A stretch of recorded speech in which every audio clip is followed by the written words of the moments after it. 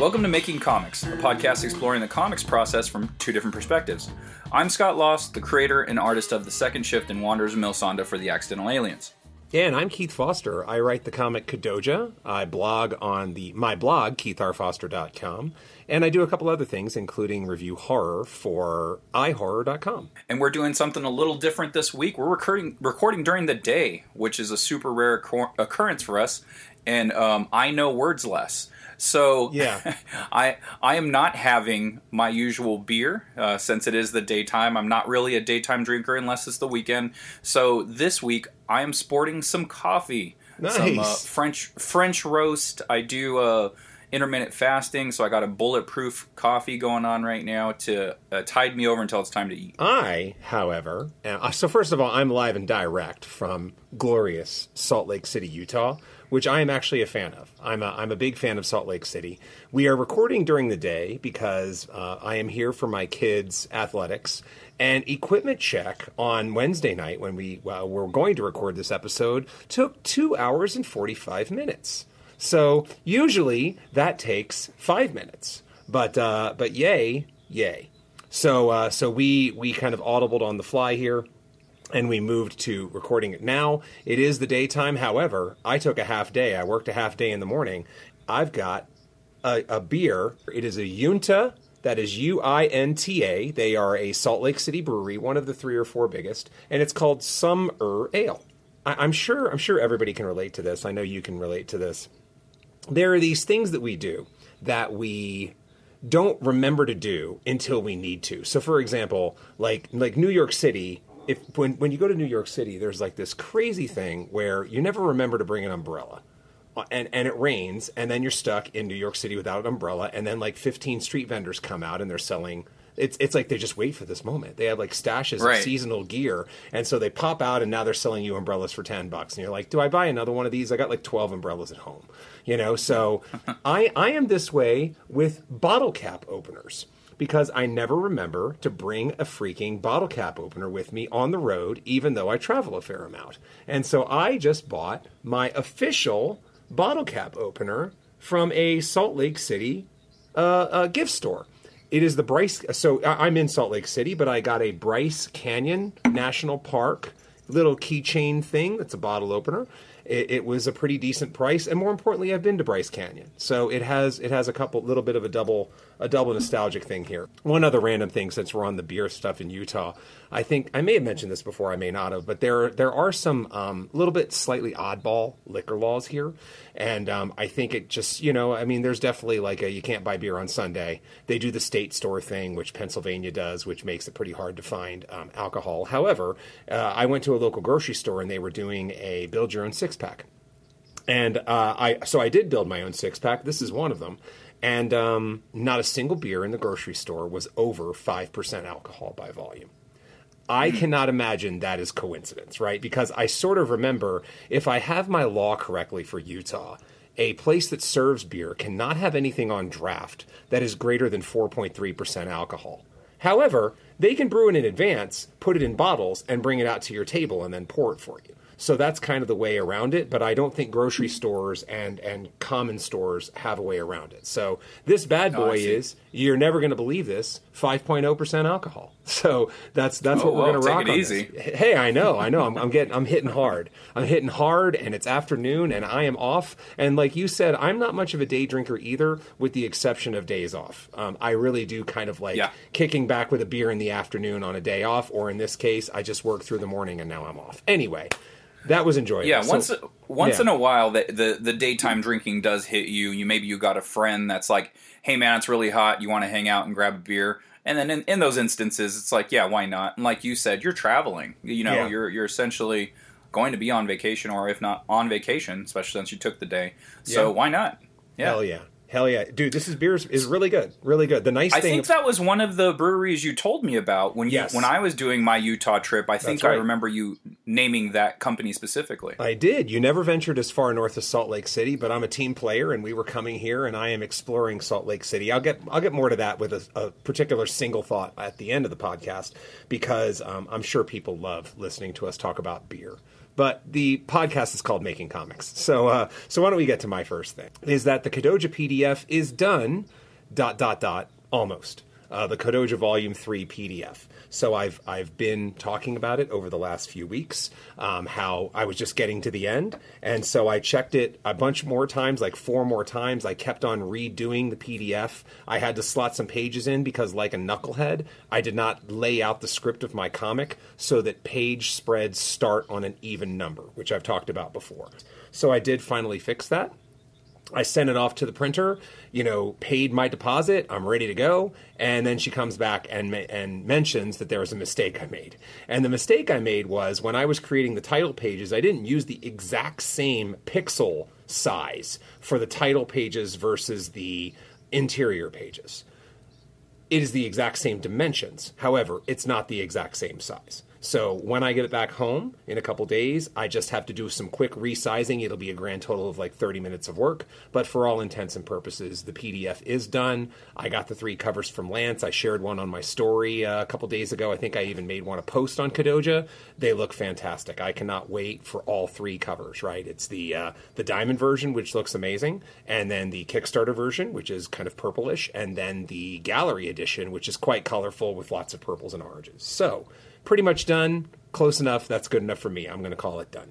It's good that someone caught that. Like, I don't know what that would have done in production of printing, like if that would have screwed something up, or just because the difference in size, there was no way to do it anyway. So, end of the day, glad somebody caught it, and glad it's going to be a quick, easy fix. Yeah, exactly. So my first thing will continue from last week, where I was talking about Second Shift number 10 cover, where I had the mishaps, where I didn't have the inker that I thought I did, so started doing the inking myself. The process is done.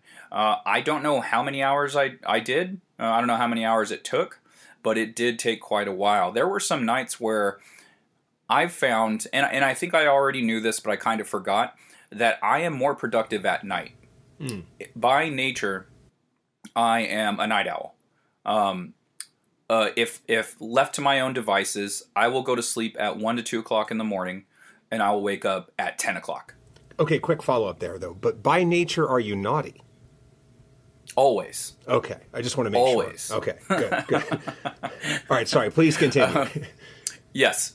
So anyway, I finished it, countless hours. I did not keep track, but there were a few nights where I was jamming. And even a morning, I woke up feeling very productive. Something about the cover when you guys see it, and if you go on my Instagram page, you'll see little bits and pieces of it. And I'm going to post more images of it. I will post the entire image since the book will be coming out soon. Once I get word back from my colorist that he's back in production on the interiors, I'll post the full image. But for now, I'll put some snippets. So in this case, you'll see all the line work on the roof that I do. And it's a wood grain. So with those lines, I use those as kind of like my warm-up lines. So normally, artists or, pencilers, inkers, they'll do some warm-up sketches or some warm-up ink lines or whatever before they get into production. I used actually the wood grain as my warm-up lines because they don't need to be steady, they don't need to be precise. It's wood. It's supposed to look like the aged lines inside of wood. So I was using those, and one day I just caught fire in the morning and banged that thing out, and it looks great, I think, in my opinion. I think it looks really good. It's pretty strong. Obviously, a professional inker would have done better, and that was the original intention of this cover. But hey, you do what you got to do, and I guess I saved myself a couple of shekels, and I think it looks good, and it's already sent over to my flatter, because it is a very busy cover. They're not busy in the sense that there's a lot of stuff in the background, and when it comes to stuff like that, I'd rather give it to a flatter, because my time is better spent working on other products, which I'll talk about in a little bit. Nice. Okay, so yeah, that's a quick note on that too, because I've taken a couple looks at it, and I think you mentioned Bernie Wrightson before, right? It's kind of a Wrightson-esque thing. It looks great, so I can't wait to watch it progress, you know? So kind of congrats on Thank you. reaching this signpost. More to come, right? But yeah, man, that's really cool. You did make me think of a follow-up question. Something that I've wanted to ask you about for a while, actually. Tell me why an artist needs warm-up sketches exactly. Because to me, that's always felt like, as a writer who can't draw at all, like marketing more than craft. You know what I mean? Like, I understand why an Olympic athlete, because, you know, Olympics are kicking right now, why the Olympic athletes need to, like, warm up and, like, start minute 1, point 1, you know, heat 1, whatever it is, at peak physical performance. But, like, drawing is not throwing the discus, you know, fencing or running a sprint, right? So explain that to me, because it feels like a nice way to do marketing and sell cool sketches and stuff, but I'm not sure of the actual functional aspect of a warm-up sketch. Okay, so I will say, one, yes, there was a very strong Bernie Wrightson influence on the cover, and I had mentioned that last time, and a very strong Art Adams. And I don't think that's something I mentioned on the air. So there's a nice underlighting that is Art Adams' go-to. That is his bread and butter. If you look at Art Adams' Instagram page, I want to say 90% of the images that he draws, maybe 97% of the images he draws, is underlit.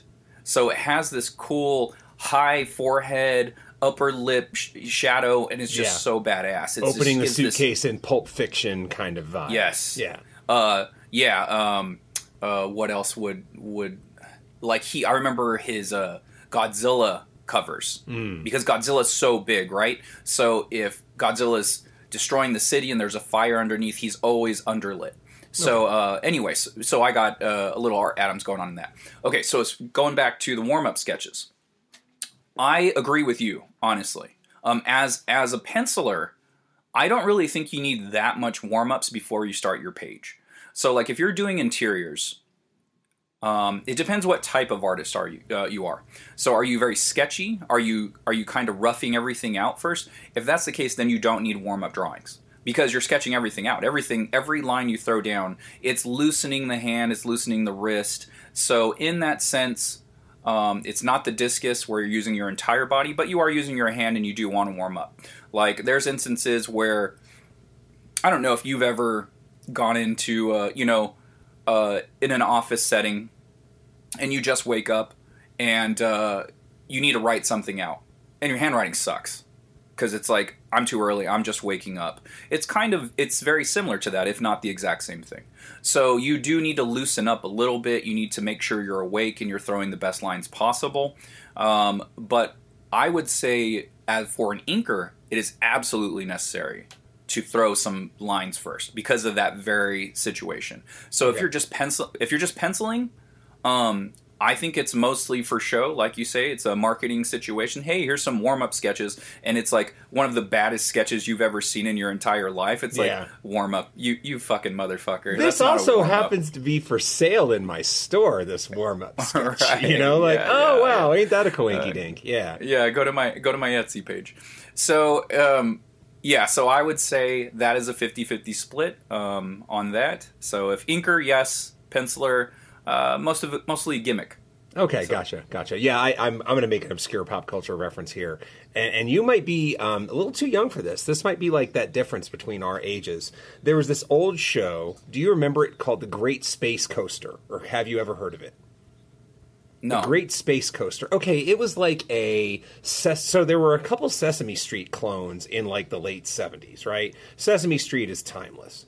There was also a thing called Zoom, and I believe it was Zoom. Yeah, I remember their stupid, like, mail thing at the end, right? And then there was one called The Great Space Coaster, and there was, like, a 3-piece band that did the song, like, The Great Space Coaster, right? Like, they do, like, jams, and they were wearing, like, rainbow suspenders. I think Saturday Night Live did a little play on that one time. But they also had characters that were like puppets, right? And so they had like Gary Gnu and some other Gariddle, right? All these things. I think one time Mean Joe Green was a guest star on there. So I'm giving you dating, like I'm basically telling you 1978, 79 by saying that, right? But Anyway, they had a character called Speed Reader, right? And Speed Reader would come in and talk about this book, and he would always do this. They'd do this goofy intro where he would like warm up his eyes by going like this, like back and forth, and then up and down. And what I'm doing is I'm actually like touching my eyebrows below and below, above and below, and then left and right, and like it was just these corny, like that's what I think of, like, oh, I'm warming up so I can speed read, you know. Anyway, yeah. Good times, good times. Okay, yeah, that's a great shitty mutant power. Just being a speed reader. That would rock. Coming to an X-Men near you.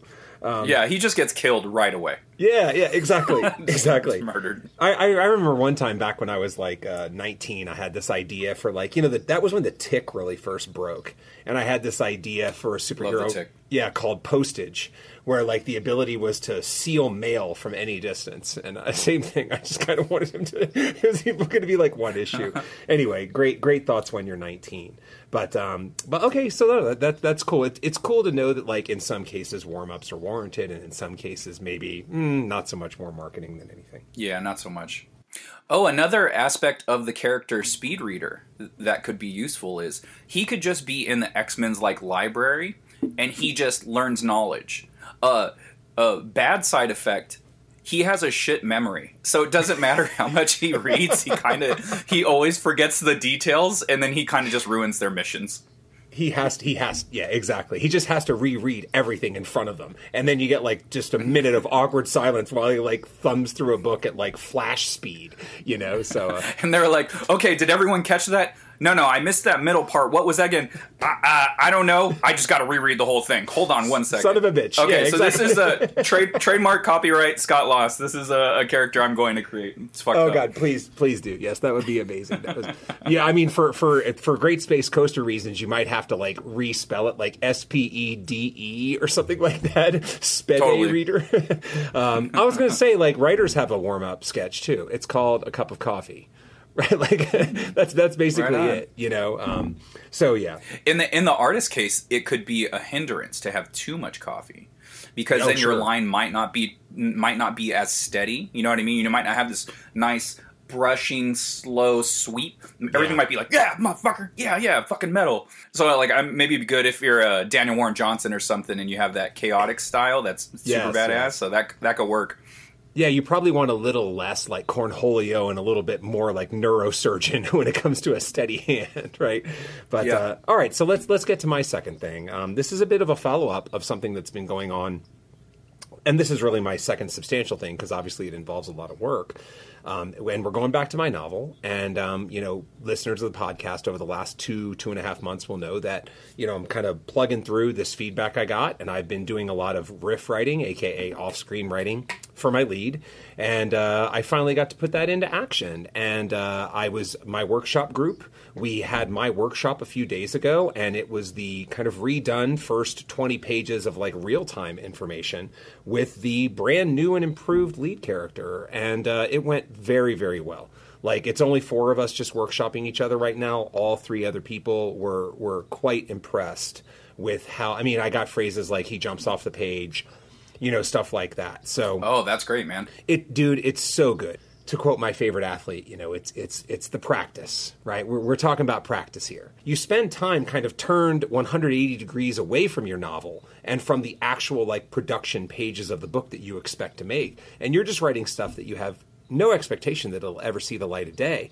But as a result, that can be pretty stressful, you know? Like, we only have so much time in the day, in our lives, whatever, and you're just churning away at stuff that you know has no place in the book. But the thing is, it does have a place in the book because you're learning, and you continue to learn as you go.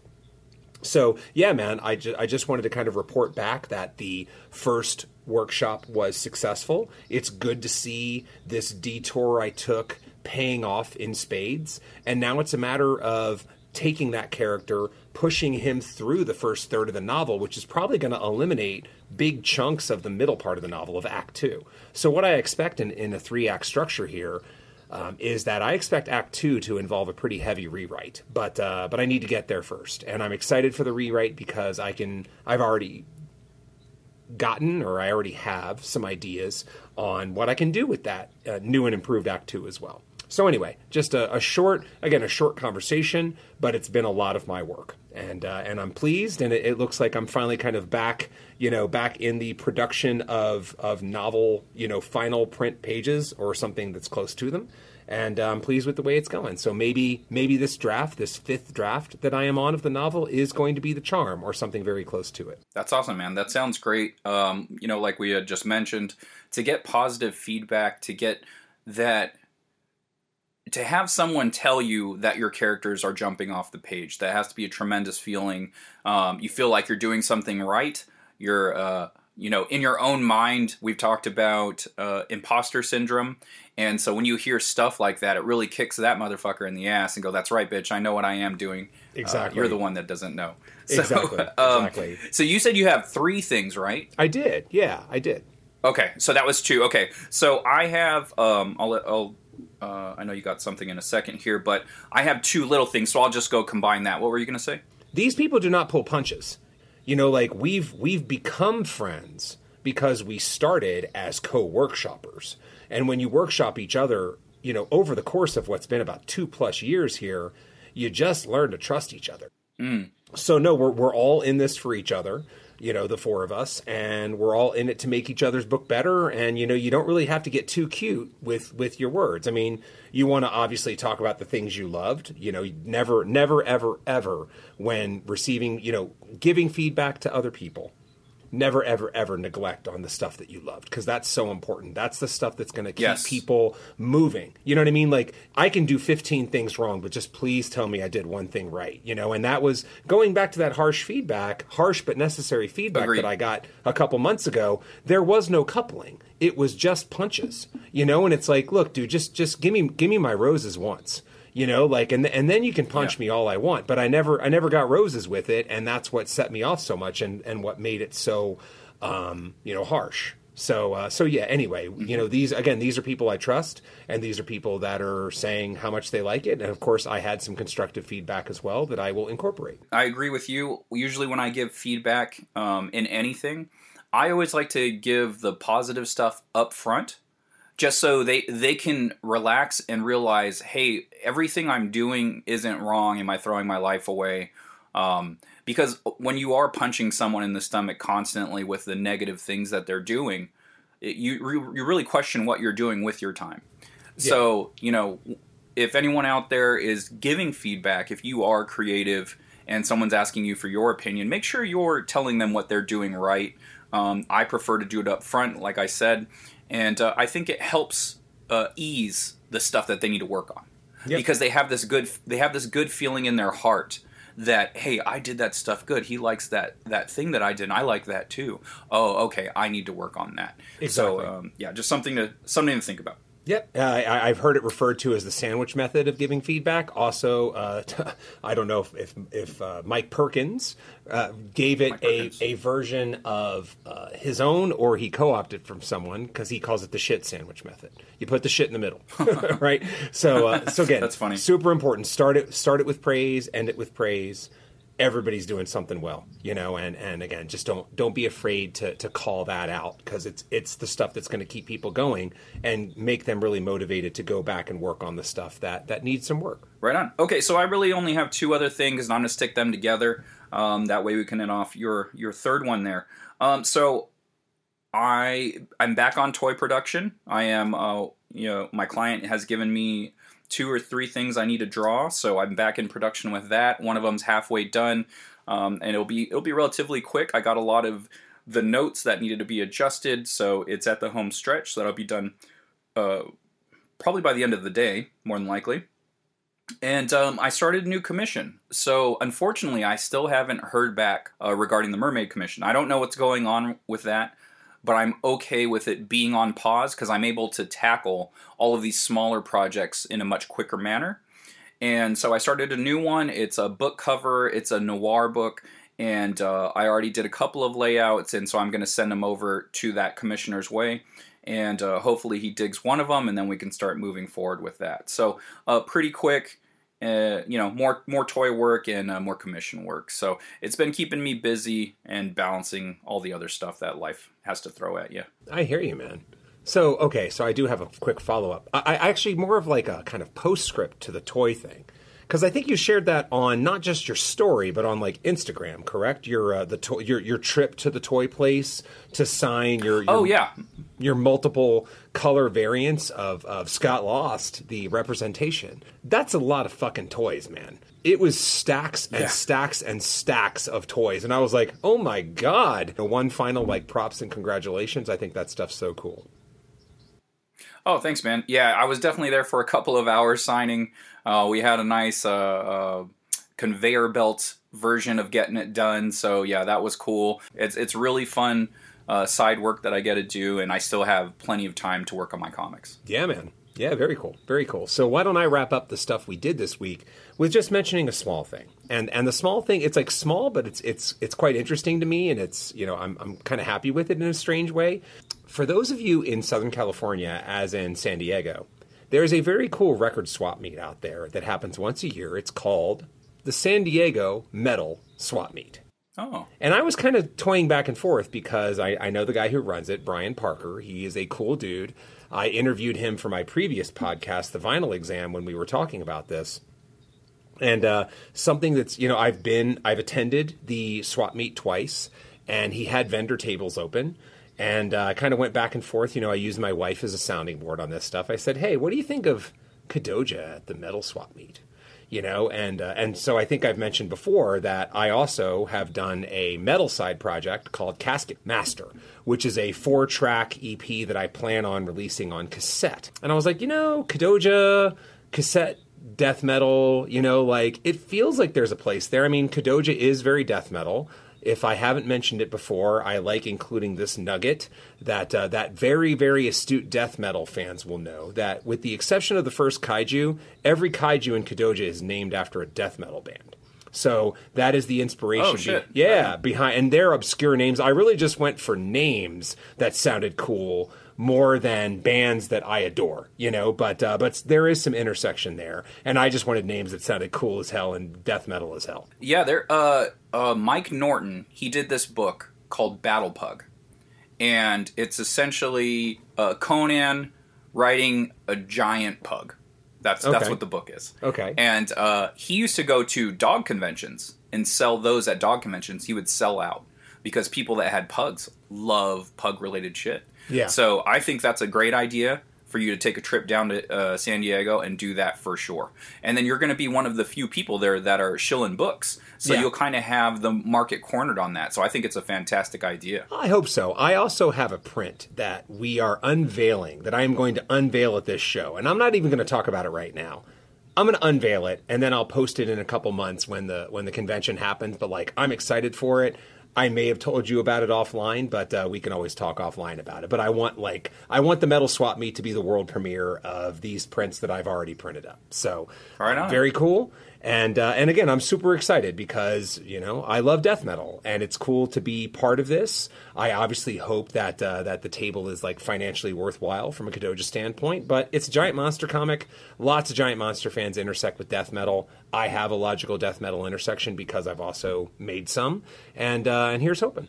So yeah, man, super excited about that. I'm happy to be part of it. Yeah, speaking of conventions or shows that are not conventions, not comic conventions specifically, the Accidental Aliens, my art studio, they were at the North Park Book Fair on the 17th of July.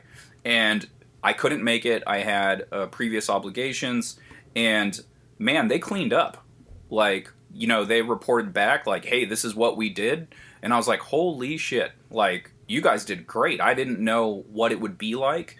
And they sold a lot of my books, so nice. I got a nice little chunk of change for not even being there. So that was super cool, man. That's it pays to have product. So, dude, yes, that's the best. Yeah. And that's actually, that's a fun creator thing. That goes back to something I remember hearing from Dave Sim, who we've mentioned before on this podcast. Just keep making stuff. Keep making stuff, right? And he talks about this somewhere. Again, it may have been in that comic I have that's super rare. It may have been in an interview. But he just talks about, keep making things because, at some point, if someone gets into your stuff, I mean, he's like with Cerebus, I might have people that learn to like Cerebus at issue 270. Well, guess what? they've got 10, 11 trade paperbacks of 25 issues each that they can catch up on now. And some of them are going to want to do that because they love it, So the most important thing, keep cranking product out, keep making it, do your best to be productive and do your best to have people start that up. I think I mentioned last podcast or maybe 2 ago that I was pleased to see Diamond orders come in for Kadoja Volume 1 and 2, even with Kadoja Volume 3 just being listed. So that means people are starting from scratch. It's exciting. But if there's no 3 volumes of it, well, then people can't order 3 volumes, can they? Right, exactly right. And obviously we all work at our own schedules, and it's taken years because of the nature of just putting this stuff together to get there with Kadoja, but we're finally here. You're finally at 10 plus issues for Second Shift, and it just keeps building. And we're hoping that somebody somewhere, obviously that the longtime fans continue to rock with us, but also that some new fans come on and they're like, oh, I really like this. Let me just catch up on all the key continuity. Yeah, it happens all the time, and it's a great thing. Like even with it's so funny because I just recently started listening to WTF with Mark Maron. Yeah. And that is a super old-ass podcast. Like, I actually didn't like his interviewing style before everyone told me about him. They're like, you got to listen to this guy. Mm-hmm. And I was like, this guy's really whiny, and he's always trying to work through his issues on the show, no matter who he's interviewing. Yeah. And then you get to know him, and like, I started listening to his like stand-up and stuff like that.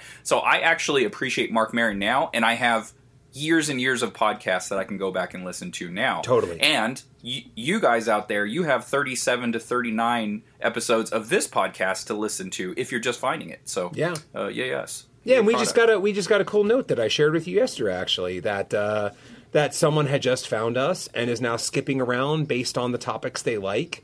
We are seeing that in the stats, so it's always exciting to see people hopping on and checking it out and going for what they go for. So yeah, man, we appreciate that. We appreciate all the longtime listeners and the new listeners, man. Yeah, and if you guys are just finding us, feel free to, we do love those notes. Absolutely. When Keith shared that with me, I was like, man, that's pretty badass.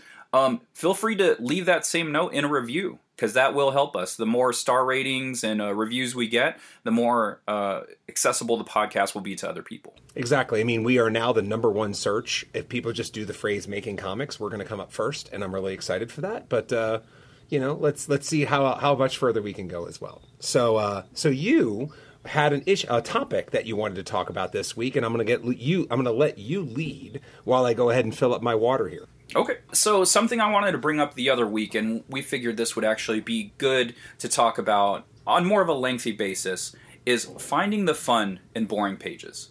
So whether it be writing or drawing, so if you're an artist, an example of a boring page might be a talking heads page. So it's just 2 characters or multiple characters going back and forth and talking. How can you make that interesting for your reader? And how can you make that interesting for you as the artist? So on the art front, what's something that I like to do when it comes to these talking head pages is moving the camera around not only to different angles of the characters speaking, but also moving the camera around to different parts of the location. So there might, like, if they're in an interesting place, why not, like for instance, I think it's Second Shift 3. Anne is in her professor's office, and they're talking back and forth. And instead of just focusing on both of their faces when they're speaking, I actually take little snips of the office, like what's on the bookshelf. There is a shot where there's a aquarium in the fish tank. Aquarium is too big. There's a fish tank in the professor's office. Yes, he works at SeaWorld. Yeah, exactly. There's just a fucking whale. Yeah. So it's just a close-up of the whale's anus. And which is really putting the fun in something, too. So. Right, absolutely. That's where a lot of people put their fun. So I actually do an angle where it's a shot through the fish tank. So it's in the foreground you see the fish and the coral, whatever's in the bottom there, a little submarine guy, and then you see the characters in the background talking, having the conversation. I have another shot where the professor's washing his hands. So the shot is upshot from the point of view of the sink. you're inside the sink and you're looking up through the water coming down on you, and you see kind of like a warped perspective of his hands and a like undershot of his chin. So you can choose to tackle pages in different angles, much interesting angles than you would normally. So I mean, but then there's also times where you have deadlines, right? So I get it. It's no slight on any artist that you see, and they do have it's just heads talking. Sometimes you got to hit that deadline, but if you do have the time, try to think of these pages in different ways and how you can make them interesting. Yeah. Yeah, I mean, I have a couple thoughts on that, which was interesting because as I was stepping away to just refill my water here, I was thinking of my thought, which, before you said it, I was thinking like, yeah, moving the camera around is the number one thing. And then I was thinking of something Lance Pilgrim was talking about recently, which is, and this is I hope this is helpful to the artists out there, which is Lance said, when I'm looking up whether I want to work with an artist, I don't look at their best work. I look at all their work because I want to see what they do. I want to look at their mediocre pages or their pages that are just not that interesting, and that's really where people separate themselves by drawing a middle of a kick-ass fight is wonderful, right? But to Scott's point, how do you draw people talking? What do you do there? Because lots of comic books are people talking. We've mentioned this, I think, a little bit before. No comic is all action, despite what somebody will say when they have a few beers in them at the bar. Nobody wants a comic that's all action. If people liked stuff that was all action, you'd see more of it. There isn't any of it, So just remember that you're going to need your quiet moments in a book too. And those moments are generally going to be plentiful, somewhere around half the pages, unless, you kind of have a multi-comic story, and guess what? We're in the payoff issue where it's just all fighting. And that happens. Scott just did one, right? It's cool. That kind of stuff is necessary at some point. But in general, what you're going to need is to tackle these boring pages. And when you were talking about it, Scott, what I'll do when this podcast airs, I just made a note to myself, is one of the things that really sold me on Rory Smith, or we had already begun working together, but he came back with a page of people talking, and he just moved the camera around in a couple really interesting places. And I was like, yeah, man, this guy's the man, And so what I'm going to do is I'm going to find that page. I know exactly which one it is. It's in volume 1, issue 1, I think, somewhere. And I'm just going to take a screenshot of it, and I'll share it on my Instagram.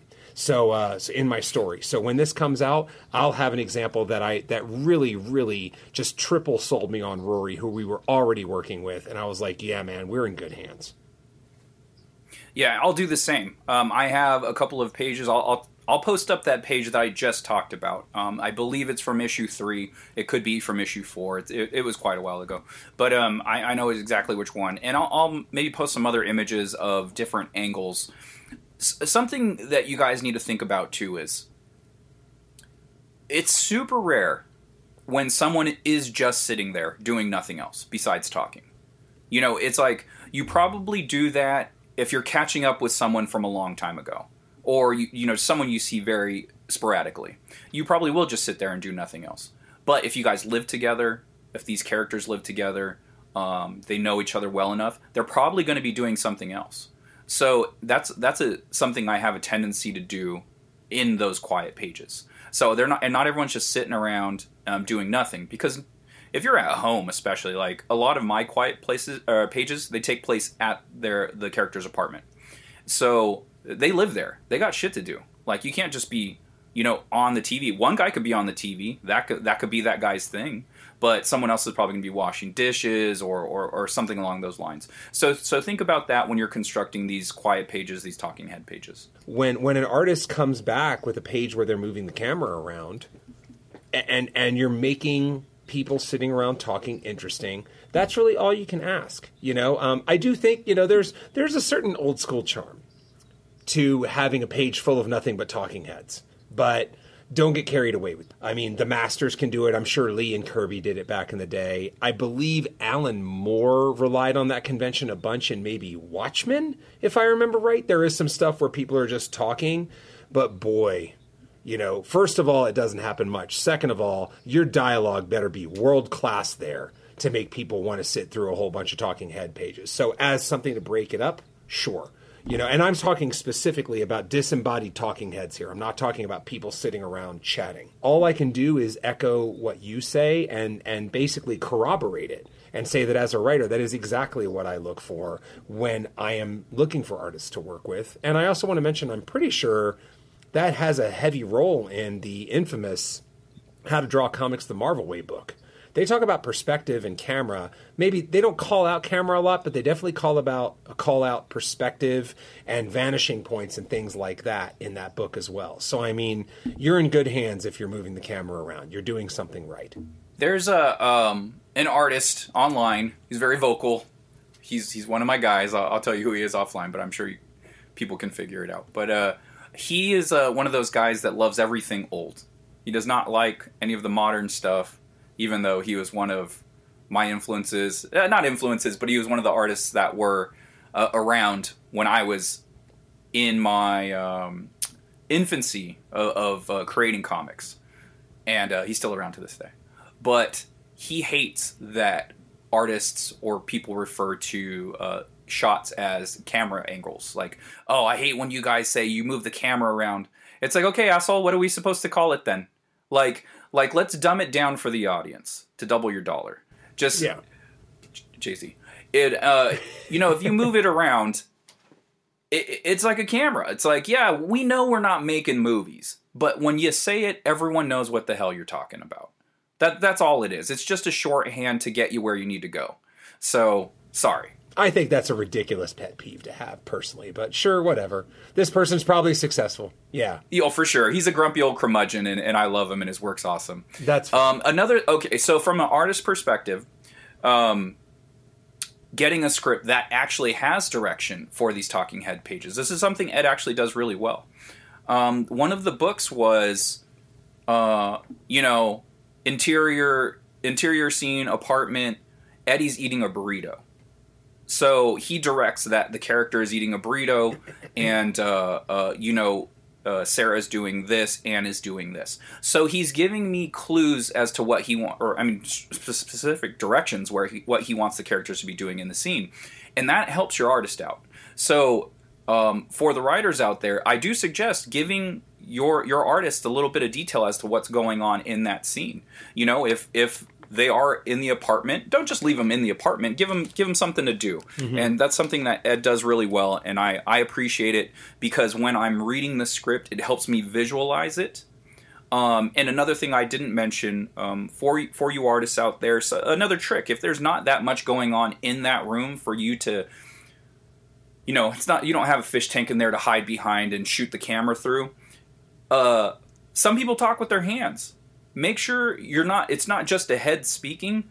Use their hands. Hands are very expressive. So get those hands in there, get them doing different things, and then you can get those hands at different angles as well, and that makes talking heads more interesting. That's right. Your boy Keith talks with his hands a whole lot. It's something that I have to work on. Gestatey. Quick follow-up question. What kind of burrito? What kind of burrito was it? I drew a California burrito because it's my favorite burrito. Yeah. So Ed said, I think, you know what? And Ed knows that's my favorite burrito, so I'm pretty sure he specified Cali. So, but sometimes he leaves it loose, Okay. And but I'm pretty sure I made it a Cali. Cali burritos are a staple of our in-person podcasts for sure. That's right. For you non-San Diego people out there, a California burrito is a burrito that has French fries, carne asada, cheese, and sour cream. Sometime pico de gallo, depending where you go. But that's pretty much usually what's in it. And some places have guacamole, but usually you have to add that. Hell yeah. Sounds so good. All right, cool. So let me just I'm going to do a quick thing about the comic shop in Utah, and then we can blow things up. So I'm going to shout out, I had time to go to one place. It's called Black Cat Comics. It's south of downtown Utah. It's in the Sugar House section of Utah. And Salt Lake City, I apologize. And I gotta say, man, it was basically the perfect comic experience. Because when you think of a comic experience, you think of like a couple check boxes, right? And so this shop checked all the boxes. Number one, did I find good, cheap comics? I did. they had, in fact, there was a Fantastic Four I had in my hand for $4, and I found it at a lower condition, of course, in the quarter bin. So I just wanted the comic. So I saved $3.75 on that exact comic, one of the few in my hand. They also had dollar books because I bought my kids some dollar books. So check on are there quality cheap comics? Yeah, 25-cent quarter bins. 25 cents, dude. Yeah, I mean, I found some go. ROM. I found an X-Men. I found a few other things as well. Dude, any X-Men for a quarter, I'll take that X-Men. Thank you. So that was the one thing. And then another thing is, are the employees good? Are they fun to talk to? Absolutely. So again, at Black Cat Comics, it was great to talk to them.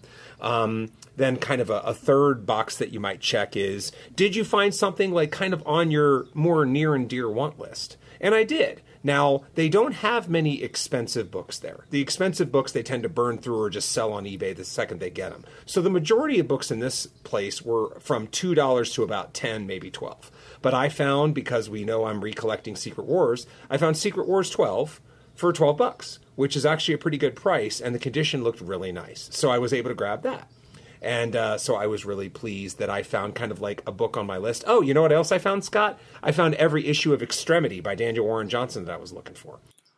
Oh, right on. Yeah. So that is Daniel Warren Johnson, right? I'm not getting confused. Yes. Yeah. Did you get it in the dollar bin, or was it? No, that was regular price, price, but I was happy to find it all. I needed 3 through 8, 10, and 11, and they basically had 3 through 9. They had 3 through 11. So all I did was just took them all and left number 9, which I already have. So, dude, you can't get better than that.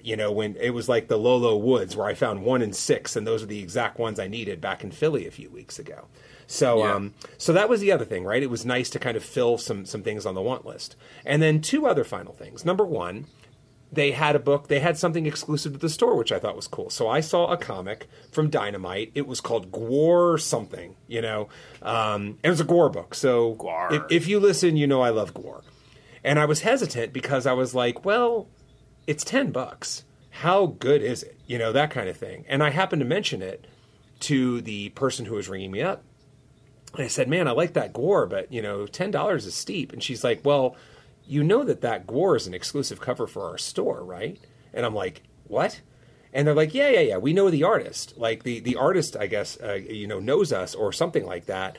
And so the cover of the store is actually Ballsack, the Jaws of Death, holding up a bunch of severed heads, and it's severed heads of like the comic shop owner, his daughter, the shop employees, and shit like that, right? So, that's pretty cool. Yeah, it was pretty bonkers. So I was like, oh, that sounds cool. And by the way, it was 10, but it was signed by the artist too. And he circled his own head on the cover that was decapitated on a spike. That's fun. You've got me. You know what I mean? Like, I'm never going to be in this store again unless I come back here for some reason. But that was delightful. It's a fun memento of that time. Totally. You always look back and go, you'll never forget where you bought the comic. Exactly. No doubt. And then the final thing that I think is kind of like the golden thing, which I texted you about yesterday, was getting me Savage Dragon 100. Highlight of your trip. Yes, Savage Dragon 100. I got that in a fine minus condition, but you said you wanted it. So I think your line was, I'll take any comic that's not on my list. That's one more comic than I had this morning. So I'm happy to give that to you the next time we see each other. And then the final thing was that I got, I guess, you used the phrase come up, which was great. I found for $10.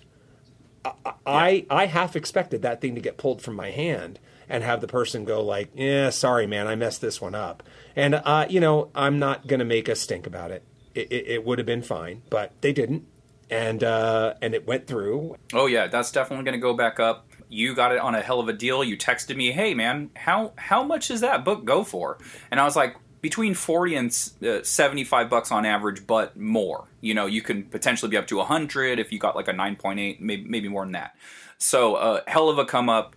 And good on that store for honoring the price that they put on there. Yeah. I've seen and heard of more stores going like, we have the right to reserve a price adjustment based off of whatever. I've seen some signs, and just because of the collector's market, and it's like, well, that's on you guys. You guys need to be more proactive because you have hundreds of books in here. You need to figure out where that shit is. It's just like, don't be fucking lazy. So I'm glad they honored that, and great come up. Exactly. And I mean, I think, look, there's a certain honor to that too. We've talked about before. I mean, at least they're getting out there and pricing their stuff. I'm happy for that. It's obviously, neither of us are fans of the alternate where nothing is priced and they just look stuff up at the counter. That's a surefire way for me to not buy a book in your store. So it was nice to see and nice to see them honor. It was really cool. But anyway, so that was my story. Awesome, man. Yeah. So you can find me on Instagram at Keith_Decibel. That is Keith posting stuff and a lot of stuff related to making comics, the more and more with every week. And then I also have at Kadoja Kaiju on Instagram, which is all things Kadoja. And you can find me on Twitter and Instagram at Scott Lost, SCOTTLOST, and Facebook.com/Scott Lost. You can also contact both of us on makingcomicspodcast@gmail.com. You can let us know that we forgot something. We have, shit opinions. I don't know. Contact us, makingcomicspodcast@gmail.com. Yeah. And we love that. And since we're on that subject, let's reiterate what we talked about before. If you like the podcast on iTunes, on anywhere, give it a review. Give it a great review. We would love that. Because it only helps the algorithm and things like that and helps more people check this podcast out. For websites, you can either go to the same KadojaKaiju.com, and that's going to redirect you to KeithRFoster.com, or you can go to KeithRFoster.com. I have blog posts, I have Kadoja stuff, and I have a Kadoja store. So either way, you can get to the same site. And you can find my books, Wanderers of Melisande and Second Shift, on accidentalaliens.com. Second Shift is a tale of minimum wage workers during the day and superheroes at night. Wanderers of Melisande, anthropomorphic dinosaurs versus humans. Me and Keith, we do not have a Patreon. We do not expect you to give us free money. But we will gladly take your money in exchange for our comic books. And you must like comics books because you're listening to Making Comics. You'd be super weird if you didn't give a shit about comics and were listening to this podcast. I actually think that would be cool. I think there are some people out there that might just like listening to people talk craft no matter what it is. But you probably like comics. Yeah, more than likely. But you do. But I have heard that about another podcast I listened to, iFanboy. They said that they have people contact them sometimes and say, hey, I haven't collected comics in 20 years, but I just like hearing you guys talk about comics. Yeah, word up. So why ever you're here, we're cool with it. But you probably like comics, we appreciate since it. We're on the subject. Maybe you like 2 minutes of beer talk and then meander about something you don't give a shit about, but you stay for the whole thing because you're a team player. You're just like, man, I can't wait for Keith to talk the Sixers for 30 seconds this episode. It's the highlight of my week. But it's like finding Where's Waldo. Yeah, exactly. So with that, man, another podcast in the books. Everybody, we will see you. We will talk to you next week, and we're out till then. Yay.